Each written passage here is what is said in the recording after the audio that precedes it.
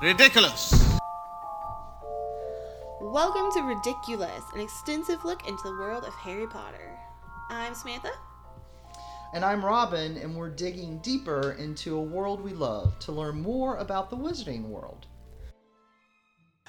Welcome back, everybody. We are now doing Dumbledore Part 2, and as of right now, we're only doing 3 parts, but it could turn into 4 parts. So if it turns into 4 parts, you're forewarned. Yeah. There's just a lot of information on him, and we went from 1 episode to 2 episodes to 3 episodes, and now we're thinking that maybe we got 4 episodes. Yeah.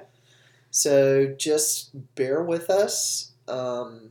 If you don't want to learn more about Dumbledore, then you know what? Turn us off. I don't care. Yeah. But we're going to talk about it. Skip Dumbledore. Yeah, that's right. That's right. But I really think that's the beautiful thing about this podcast is, like, not only are we learning more about, like, this world that we love, but, like, we're also exploring, like, our theories behind it. And we're looking into, like, you know, one thing I'm going to ask you in a few minutes about Dumbledore and Grindelwald, that's going to be, I feel like it's going to be a rabbit hole. So we really get, like... Yeah, so, I mean, but that's the good thing is we can allow it to be a rabbit hole, and then we can always say, okay, well, we have this plan, but we can... Yeah, we can always change it. We're very flexible on that. We don't have to stay, oh, this has to be this right here. Yeah.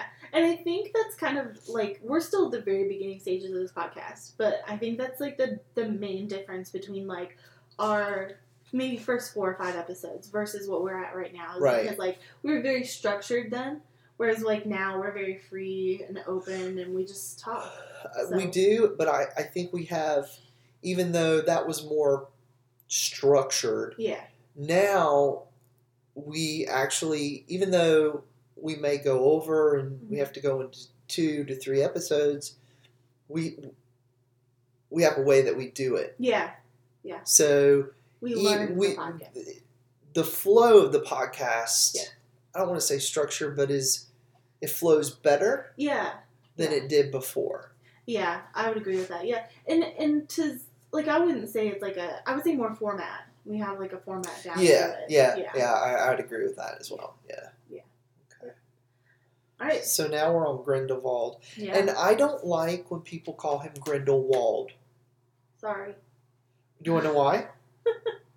Because it's German. It's German, and there's no W in German. It is a vowel. I do know that is correct. However, I'm stupidly American. Yeah, but the British do the same thing.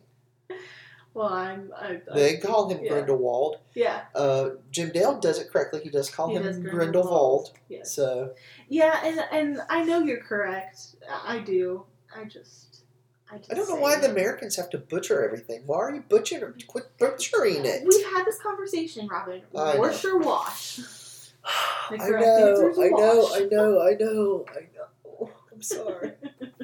It's frustrating. It's just frustrating. I guess maybe I have German in my blood, you know? So it's kind of like, not that I speak fluent German, because I don't. I do know a little bit, you know, it's bald. Yeah, I don't know squat in German. I actually had this math teacher when I was in middle school, and her name was Mrs. Small. But, like, she was my math teacher, but she was also the German teacher. So we walked in and we're like, she introduced herself as Frau Small. And if you called her Mrs. Small, you got in trouble. Like, it was just, she would refuse to be called Mrs. It was Frau. But we actually ended up calling her Frau Bologna. Because she smelled like bologna. We were horrible. I love it. So, all right. You ready for Grindelwald? Bald. Yes, I am. Okay. So we kind of started him a little bit last episode, but we really wanted to wait to get into this more in this episode just because, like, it's heavy. It's not, I mean, I don't know heavy, but there's just a lot to it. And more coming since, you know, Fantastic Beasts. Yeah. Not imaginary animals.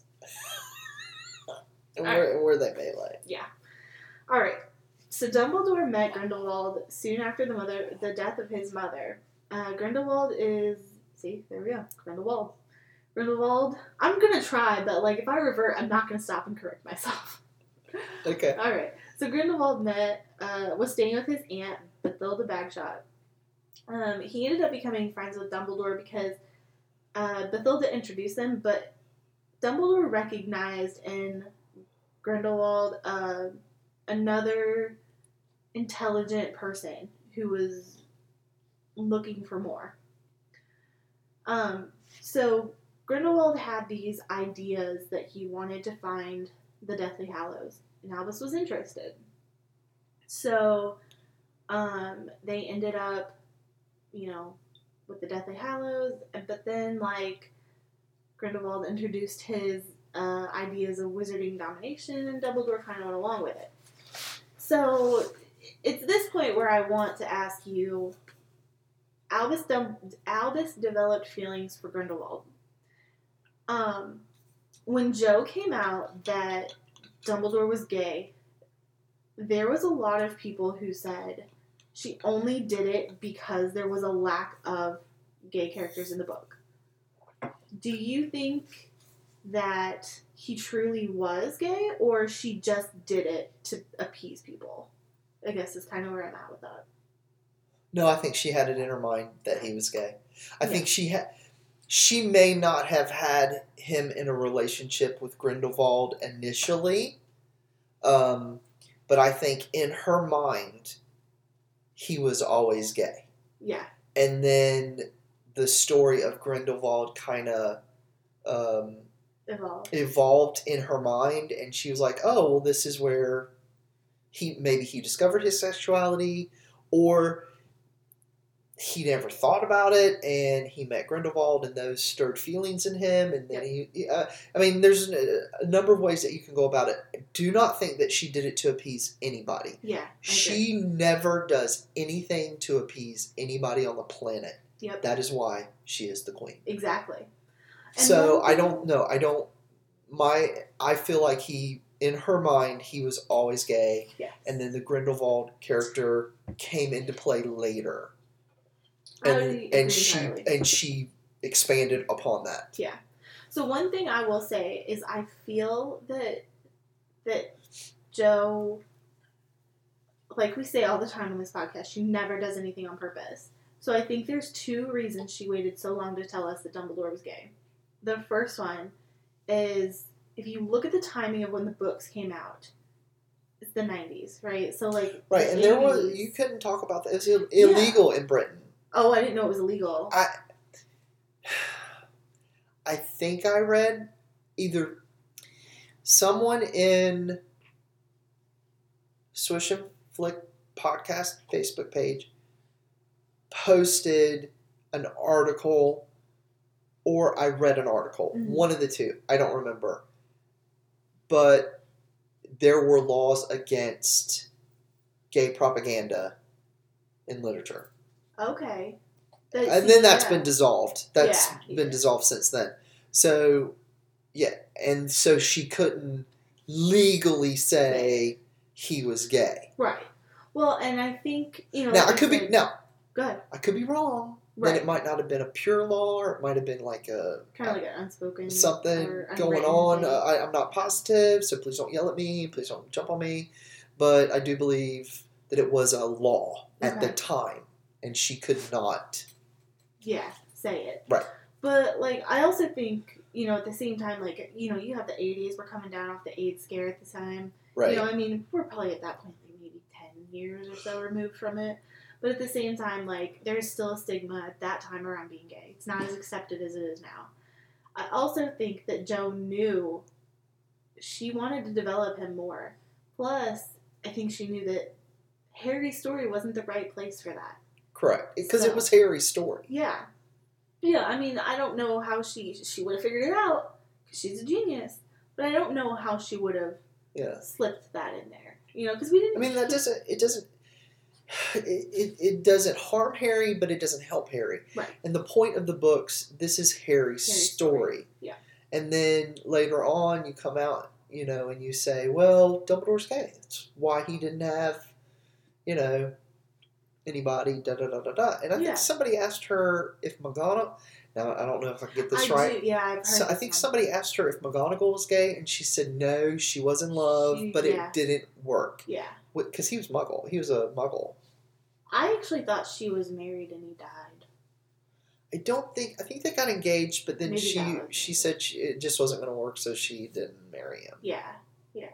But I think at the same time, you having two very strong characters as McGonagall and Dumbledore are, both being single, really sends a message because most of, like, Jo wrote these books because she was going through a hard time. Right. And so I think specifically McGonagall needs her own episode, by the way. I do too. But I think specifically for McGonagall, she wanted to portray women as being strong and able to be single. Right. So, and the same for Dumbledore was, and especially now looking back, now that we know he's gay and looking back, you know, strong men don't have to be straight, you know? Right. So, and she does a great job of character development. Definitely. That's her thing. All right. Ready? Mm-hmm. All right. So, Aberforth hated the plans that Grindelwald and Dumbledore were about to partake in because they were going to go on like a world tour and like dominate the world and crazy stuff. Anyway, so Aberforth confronted. I hate every time like I get a sentence and Albus, Aberforth, and Ariana are all in it. Yeah. Also, can't stand that when people like name their kids with the all first initial like it's like the same. I'm like, just stop it. One's enough. Anyways, right into the day. I'm sorry if your kids are named like that.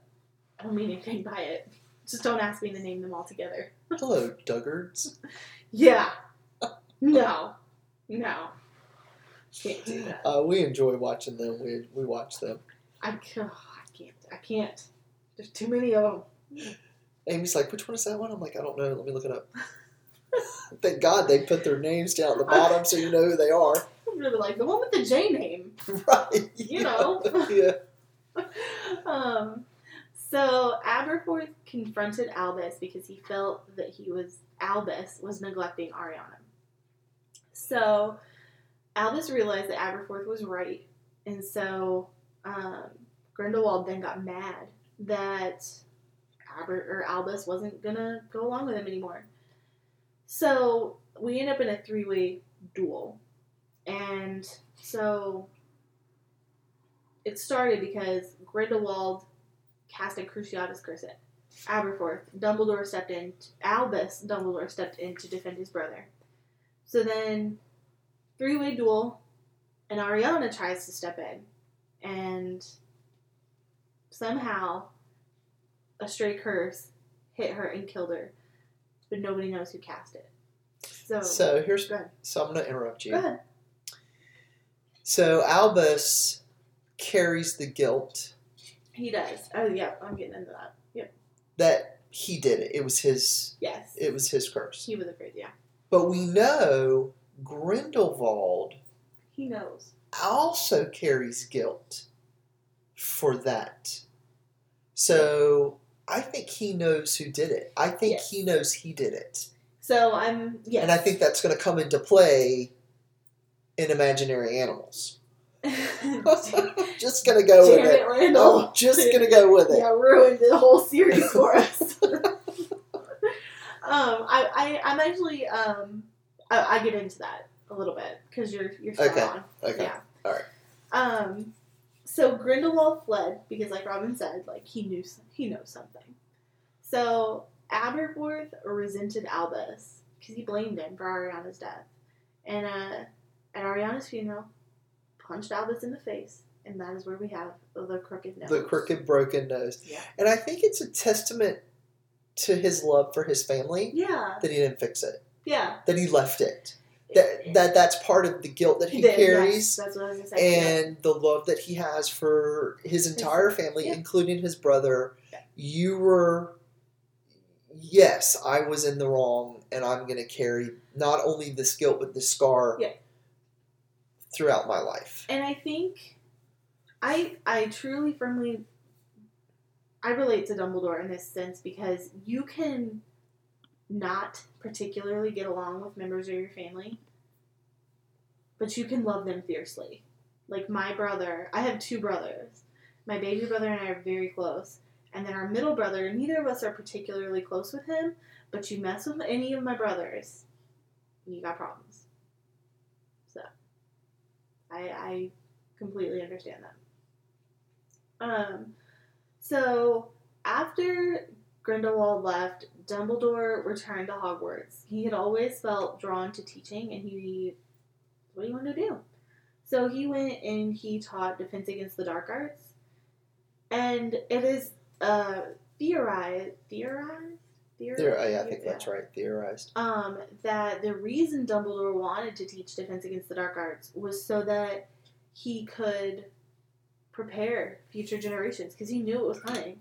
Like, he knew what Grindelwald was planning, and he wanted to prepare his students, his, kids. Because of this, so he was friends with Nicholas Flamel, as well as a charms professor from Ilvermorny named Eulalie Hicks. So, they had this book that they would, send back and forth, and they would, write messages to each other in it. And the Ministry of Magic was monitoring their relationships because they were afraid that they were spies for Grindelwald. Is the Eulalie... It sounds like the ukulele. I know. Right? Yeah. Is that the chick that's in the book that Nicholas Flamel is talking to in Imaginary Animals Part 2? Oh my gosh, is it? I don't. I'm asking you. I have no idea. Oh, okay. But it would make sense. Because she sounds American. Yeah. She doesn't have a British accent, does she? I'll have to go back and look. I'll have to go back and watch it. But I just pulled my own hair when I did that. But I think she's going to the woman that's in the book that he's talking to. That's right, you pulled it right up there to your mouth. Sam adjusted her body, and she had to adjust her microphone. That she's going to be in part 3. Yeah, because we're going to. She's going to get a bigger part in part 3. The woman that's in the book. I wonder if that's. I don't know if they say her name or. I don't think so. That's why I'm sitting here like, oh my god, is it her? Like, mind freaking blown if it is. Which, I don't know.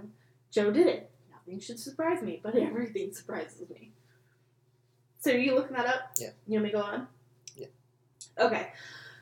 So, basically, the next part of our section here is the First Wizarding War. Well, if you want to get technical, there's 3 Wizarding Wars, right? We have the first one with Grindelwald, and then 2 with Voldemort.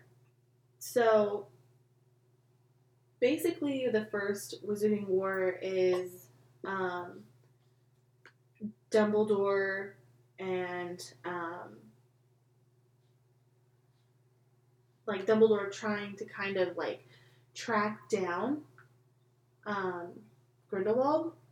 It's her. It is her? Yeah. That is amazing. Yeah, it is. I wondered who she was. Yeah, she's listed as that, yeah. So Eulalie Hicks. That is amazing. Yeah, she's the lady in the book. I love that. I love that so much. Yeah. So I wonder if that's their book. Maybe they didn't write messages, and maybe they just communicated through the book. That has to be. I think that's what they're talking about. That has to be what that is. I love that. Yeah. I love that so much. You learn a new thing every day. I know. So, just a quick summary. First Wizarding War was Grindelwald. And so in my notes, I literally wrote, see imaginary animals and where they may lie, as well as crimes with Grindelwald. Just because the only reason I didn't go as into detail as of the, in this section is because, first off, we don't really know everything a lot about it. Yeah. But the second reason is these movies are so new and so fresh to us that, if I went into them, I would bore myself just because, we know it right now. It's fresh in our memory.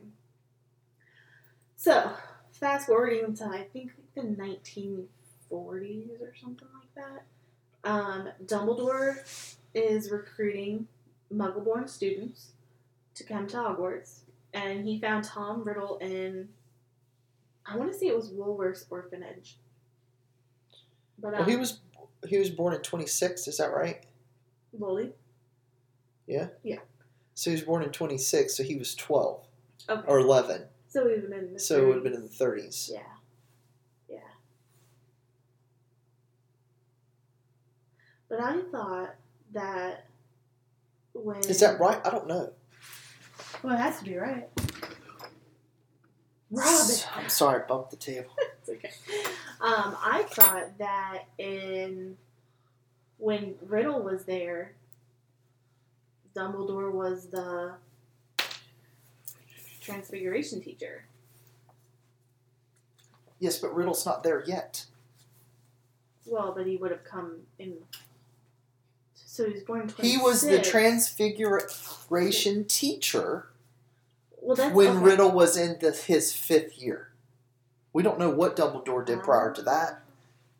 Now, do we? Well, so then Riddle would have had to have been in 5th year in 1943. Because Dumbledore began to be started being the Transfiguration professor in 1943. So, anyway, Dumbledore was not at all charmed by Riddle's charisma. He was not impressed.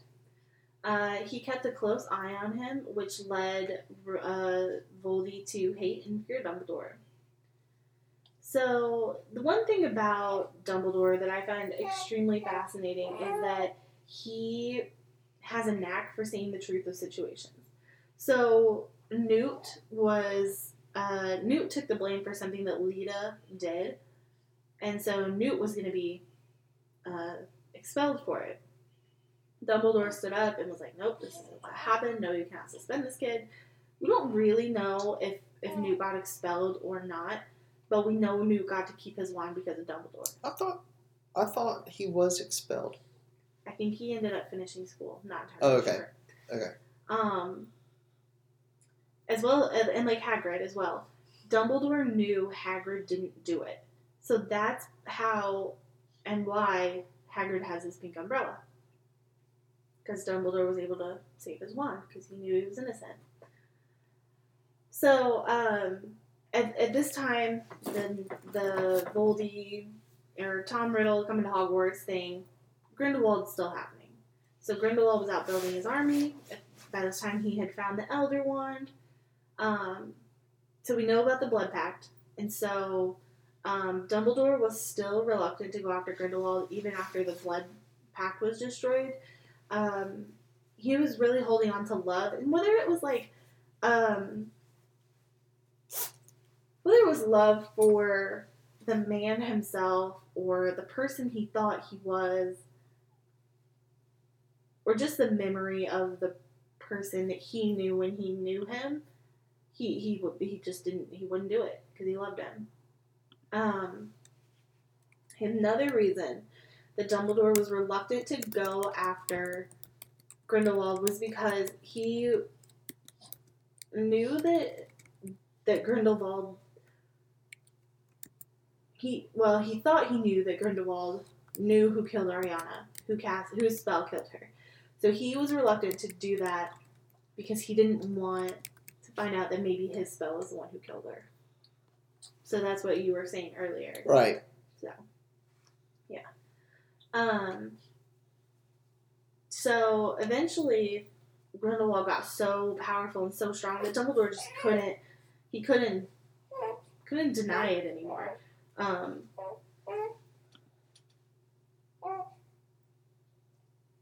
Sorry, I had to stick a passy in a baby's mouth. Alright. There we go. Alright. So eventually Dumbledore did find Grindelwald, and how this is going to play out, I cannot wait to see. But he eventually finds Grindelwald, and the greatest wizarding duel fought ever took place. I cannot. I'm gonna say Dumbledore and Voldemort. Mm-mm. No, look. Grindelwald. No. Dumbledore and Voldemort and the duel they had in the Ministry of Magic, Yeah. 100 times fold. Better? Oh. Bigger. The Grindelwald. Yeah, bigger. Okay. Because that was pretty epic. That was an epic battle. Yeah. I mean, you know what I'm saying? Yeah. So I'm going to say it's like maybe 100 times fold more better. I mean... Hopefully it would be more better, excuse my grammar, more better than Harry and Voldemort at the end of 7, well, that was crap. which sucked. Yeah. It has to be better than that. The book was epic. Yeah. And the movie was like, what the... Yeah, what happened? Yeah. All right. Whatever. But yeah, I think it's gonna be interesting to see it play out. Yeah. I cannot wait. Yeah, it's gonna be cool. Yeah. It's gonna be awesome. So Dumbledore, we know he won the battle, and he took Grindelwald back to the magical authorities, who then took him and placed him in the uppermost cell of Nuremberg. Because of defeating Grindelwald, Dumbledore was awarded the Order of Merlin First Class, and then he just kind of went on to live his life. He was teaching Transfiguration, where he met students who would become loyal to him for life, like all of the Weasleys, except for Percy for a hot second, and others who would turn against him, like Malfoy's. So, Dumbledore, he is such an interesting and complex character. Like, I really love this about him. He turned down the position of Minister for Magic multiple times, and the reason he did it was because he remembered the person that he was when he was seeking power, and he didn't like that. And so he saw that as a weakness. Power was a weakness for him. But how much strength does it take to even recognize that? To recognize that? Yeah. And to say, I know I can't do that. Yeah. That's strength. Yeah. Right there. That's huge. Yeah. And Harry did it too. Yeah.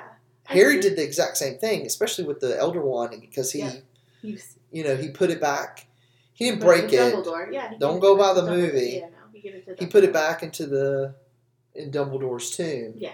He fixed what he needed to fix, and then he put it back. So, I mean, that was real strength as well. And I think he learned that from Dumbledore. Yeah. Well, and I think that's another reason why these books are so strong and so powerful to us, is because, lessons that we learn in them, like strength is recognizing your weaknesses and either utilizing it or knowing when enough is enough. Yeah. Right.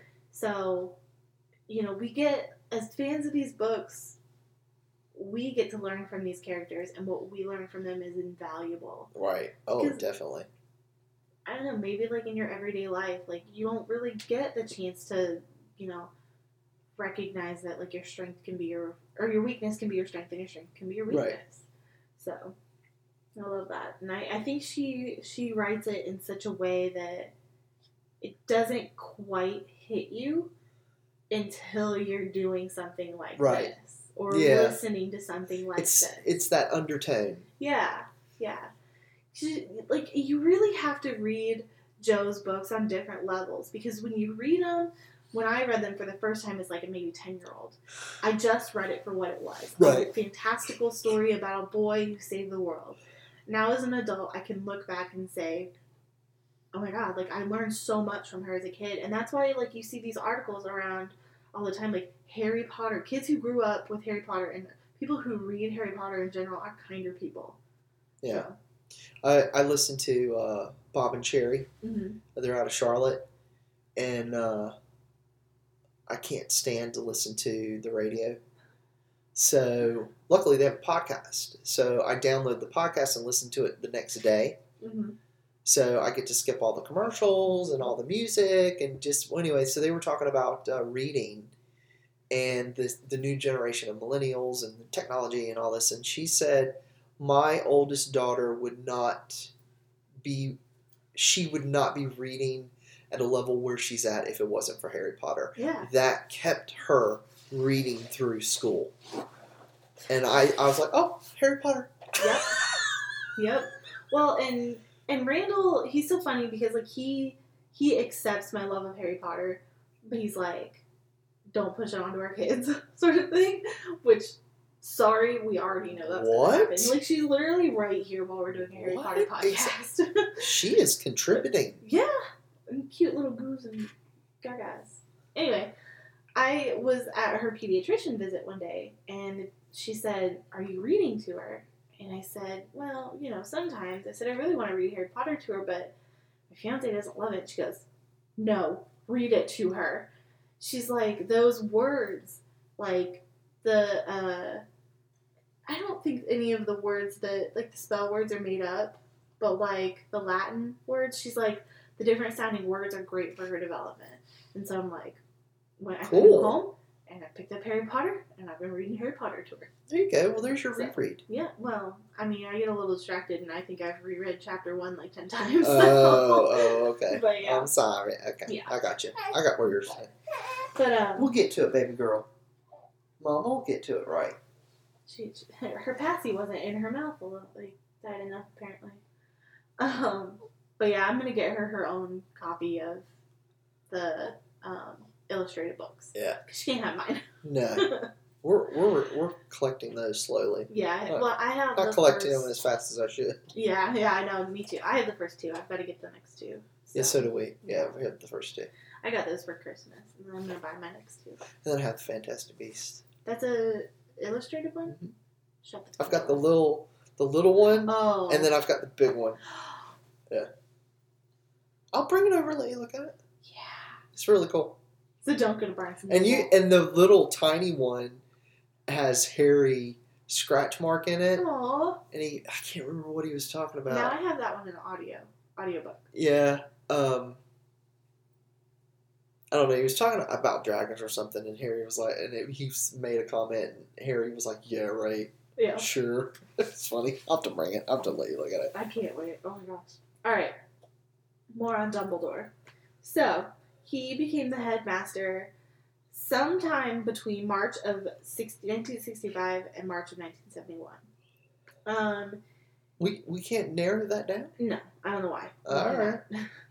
Well, yes. We know it's this time frame because of Remus. Because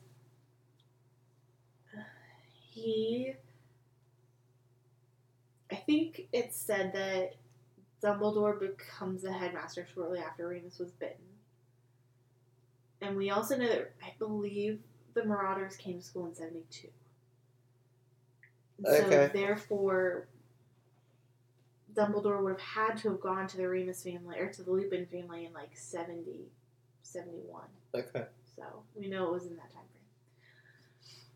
frame. Again, with the strengths and the weaknesses, Dumbledore, he's a great mind, he's a great thinker, we know this, but he became overwhelmed with the responsibility of being headmaster, that he would pace in his study, or he would just go outside and stand in the evening air to cool his mind, or in the cool evening air to clear his mind. There we go. So again, I think that's kind of, it shows the human aspect of a character like Dumbledore. Yeah. Where he's just so, we mostly, when we think of Dumbledore on the surface, we think of him as the greatest man. But then things like Aberforth and Grindelwald and, having weaknesses and things like that shows us that he's just another human being, like the rest of us, which is cool.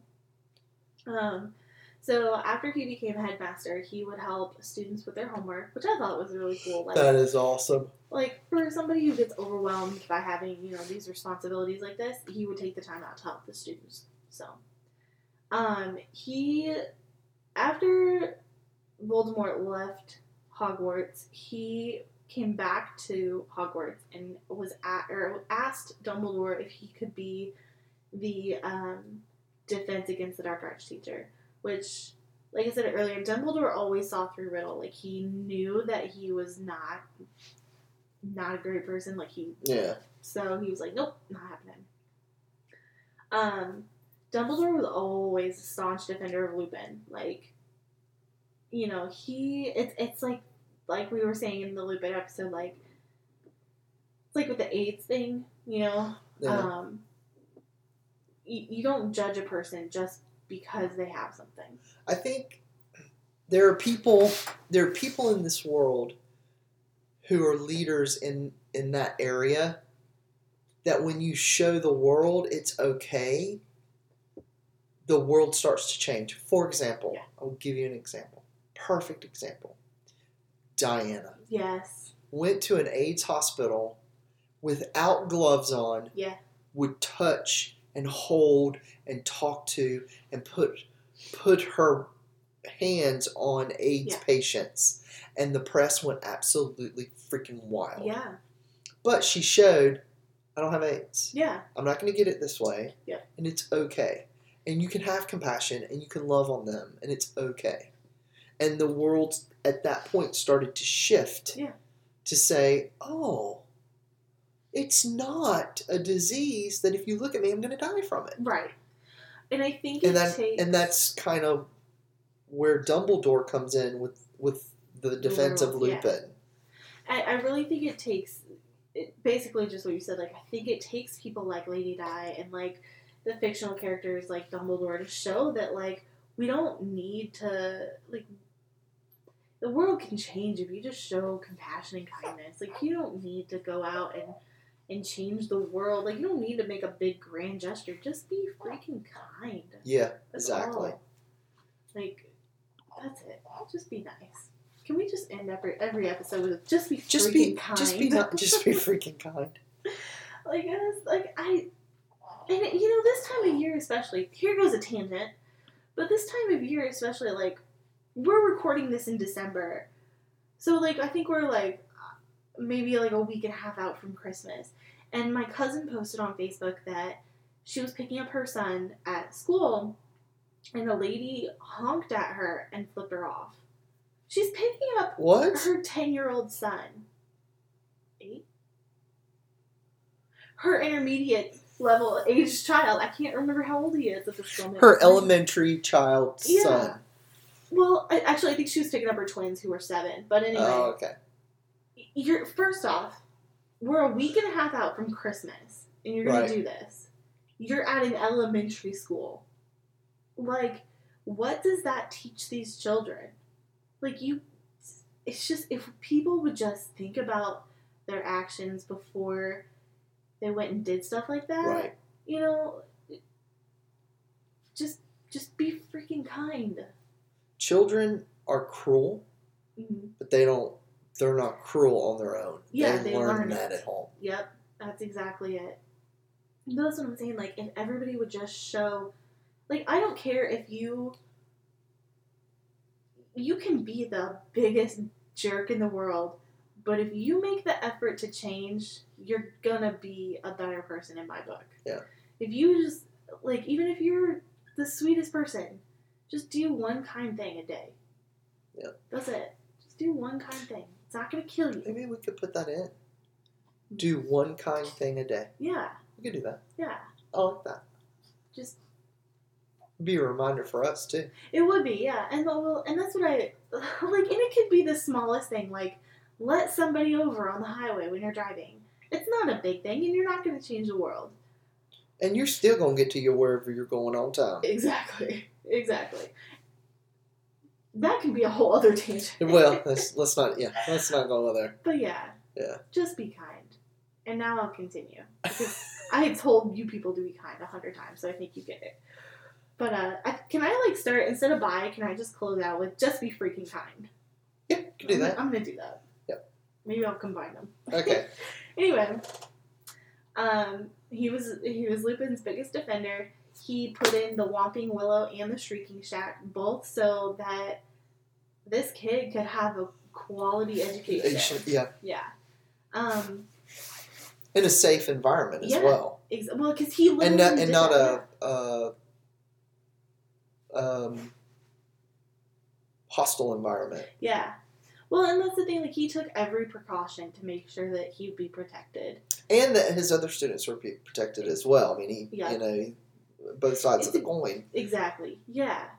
It just shows the level of not only intelligence but kindness. Yeah. And compassion that Dumbledore had. Yeah. that he could do this for him. And the trust that Lupin's parents showed, that Remus's parents showed. It's like I mentioned earlier, like, Dumbledore had loyal people around him. So, Dumbledore created the Order of the Phoenix, which, again, was filled with his loyal people. This was to fight Voldemort and to protect, like, the good people. So the prophecy about Voldemort, the fall of Voldemort, was made by Trelawney to Dumbledore. The reason that Dumbledore ended up giving Trelawney the position at Hogwarts was not because she was good at divination. It was to keep her safe from Voldemort, because the day she made the prediction, Snape overheard, and he ran straight to Goldie and was like, look, this is what's happening. And so Dumbledore was like, we gotta keep her safe. So then, when Snape realized that the prophecy, or that Voldemort had chosen Harry to be the chosen one, he ran back to Dumbledore and was like, you have to protect the Potters. So he did. He tried to protect the Potters, and it would have worked had the Potters chosen a better secret keeper. Like Dumbledore. Yeah, like Dumbledore, who offered to do it. I mean, I get you want your best friend to do it, blah, blah, blah. But how about you have a protection set in place where you know that Voldemort don't mess with Dumbledore. Yes. Yeah, that would have been the intelligent thing to do. Yeah. But, and honestly, like, in my notes, I didn't really put a lot more in my notes, just because at this point, this is where the Harry Potter story picks up. Right. This is where we know the ins and outs of Dumbledore through these 7 books. We know that he died. I'm trying to remember the date of his death. Let me see if I can look it up here. Well, it was the end of the 6th book, so it had to have been May or June. I think it was June. Let me look. Oh, this is Dumbledore family. I'll come back to it. So I wanted to get into the etymology of Dumbledore, and I love this because I love bumblebees. But anyway, that's my little excited voice. So anyway, Dumbledore is an Old English word for bumblebee. J.K. Rowling stated she imagined Albus Dumbledore flitting about Hogwarts Castle humming to himself, which is so cute. Like, it's not even fair how cute it is. Like, I could see Dumbledore doing that. So the name Albus, Joe does nothing on purpose. That's another, like, saying of our podcast. The name Albus means white or bright. Okay, then. The name Percival, which comes from Albus's father, means... Let me just read this. It says the name Percival is an English baby name. In English baby names, the meaning of the name Percival is pierces the valley, one of the knights of the Round Table who searched for the Holy Grail. Interesting. Mm-hmm. Where did Wulfric go? Sorry, I somehow managed to lose the name of the meeting. Wulfric.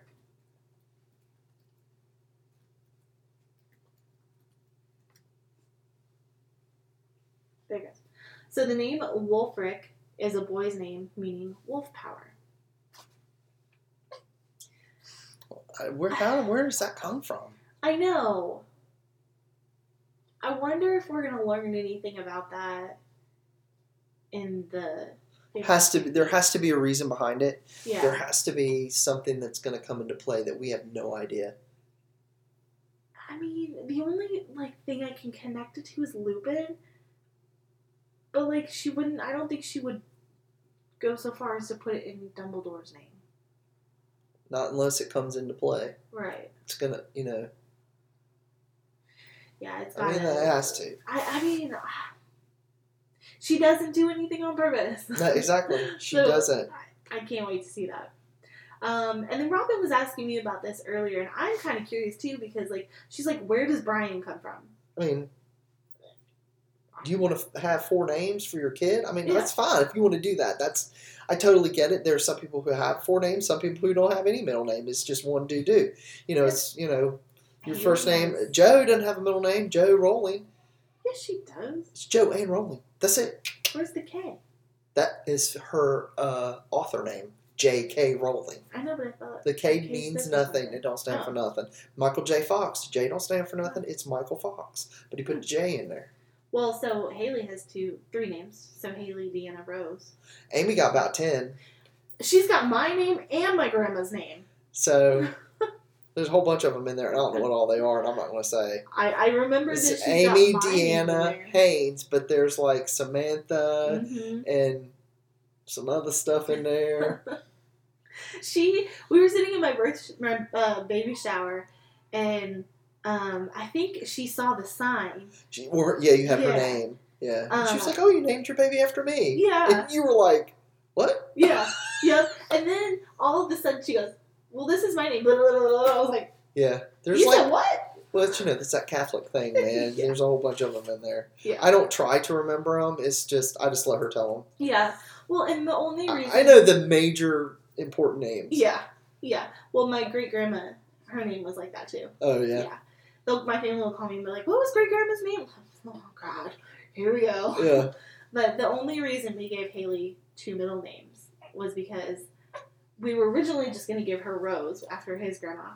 Then I was like, but what if we only have 1 girl? Like, what if we have 1 girl and 3 boys? And I'm like, then I can't name a baby after my grandma. And I was like, can we just give her 2 middle names? And so he agreed, and she's Haley Deanna Rose. So. Which is absolutely beautiful. I love it. It really is really good. Yeah. I love it. I will just say her name and I'll just stare at her. Because, like, for the longest time, she was just a name. She wasn't a little baby. She was just a name. So, not that I meant to interrupt you. Oh, no. You talking about the baby, because she's beautiful. I know. I could talk about her all day. Let me finish the etymology of Brian. Oh, I'm sorry. No, it's okay. Well, we got distracted. Sorry. Okay, so Brian, it's an Irish name, which means high or noble. Maybe that is where Brian comes from. Meaning noble. high or noble. Yeah. Could be. Yep. And I am done. Okay, so we're at a point where we can stop, mm-hmm. and then 3 could be the books. Okay. And maybe we'll only do 3. Okay. But now don't get your hopes up and get all sad and think, they're only doing 3. We may do 4. We don't know yet. But right now we'll end this, and then we'll do 3 and see how that goes. We're not going to be rushed. Yeah. So we're going to do the day in history. Yeah. I'm still calling it Dumbledore. That's fine. It's a horrible name for it. That's all right. Yeah, that's all right. So on our Potter history, we have the tragic Gallic poem written about the game of... Okay, look. Disclaimer. Just because I can pronounce one Gallic word does not mean I can pronounce them all. So, the tragic Gallic poem written about the game of Creothean. Let's go with that. The poem tells... Yeah, that looks right. Okay, I'm loud. But also, like, you saw how Samhain was spelled. So that's true. Yeah. That's true. I can click on it and see if there's pronunciation. The poem tells of 12 men playing a round of Creothean, during which 10 of their numbers were fated to die. So... I don't know if I would want to play that game if you're fated to die. I would not either. So let's just kind of go into this. It says Creothean, popular in the Middle Ages and invented in Scotland, is considered to be the most dangerous of all broom games. So I think this is a form of Quidditch. Oh, okay. That's what I'm thinking. Okay. All right. It says, here we go. Let's just read. It says, notes. Playing the game involves trying to catch hundreds of falling rocks and bludgers within cauldrons. Oh my god. What are they thinking? Okay. Well, you're going to be fated to die if you got to catch falling boulders and rocks and bludgers. Girl, just wait. Okay. There's more? Oh, yeah. Oh, Lord. Yeah. Okay, so playing the game involves trying to catch hundreds of falling rocks and boulders, bludgers within cauldrons strapped to the players' heads. So they can't see. Well, I'm assuming like the top of their head. Yeah, but you can. Okay. Yeah. All right. It says it inevitably caused huge numbers of fatalities and was banned in 1762. You think? I mean, come on now. Anyways, it says Creocean was the subject of a Gaelic poem in the 11th century referring to 10 men of the 12 being killed during a match. A campaign by Magnus Denthead MacDonald tried to overturn the ban in the 1960s. Oh my gosh, but was unsuccessful in the convincing of the Ministry of Magic to do so. Quidditch Through the Ages author Kenilworthy Wisp wondered whether the Scottish warlock mentioned by Gertie Kettle at a game played on Quidditch Marsh had introduced the concept of flying rocks from Creocean. Etymology. Maybe this is where we'll get a pronunciation. It says, the Scottish and Irish Gaelic word Cian means head, and the word Crea is a raid or foray, or the plunder and booty obtained therein. This says, somehow flying around on brooms trying to catch rocks in cauldron-topped helmets really does not appeal. Wizards certainly have a different view of health and safety than Muggles. Yeah, no kidding. Lord have mercy. Let's play it, Robin. No, let's say we did and we didn't. Can we play it with Nerf balls, maybe? I would be willing to do that. Okay. All right. Go for it, Robin. All right. Oh, no, this is me. That's you. I don't know what I'm doing anymore. All right. Be sure to join the Facebook page. Guess what I did? You fixed it. I fixed it. Yay. Be sure to join our Facebook page, Ridiculous Podcast Group, and follow us at Twitter and Instagram at RidiculousPod. You can follow me on Instagram at Samantha Goddard 03. You can follow me at Running My Pups. Mm-hmm. Also, be sure to rate and review us on iTunes. Next week, Dumbledore Part 3. Yeah. January. And we may have a Part 4. We don't know yet. You'll just have to listen and find out. Yep. Thank you for listening, and we hope you come back for more Potter. We do not need magic to transform the world. We carry all the power we need inside ourselves already. J.K. Rowling. Go be freaking kind. Bye.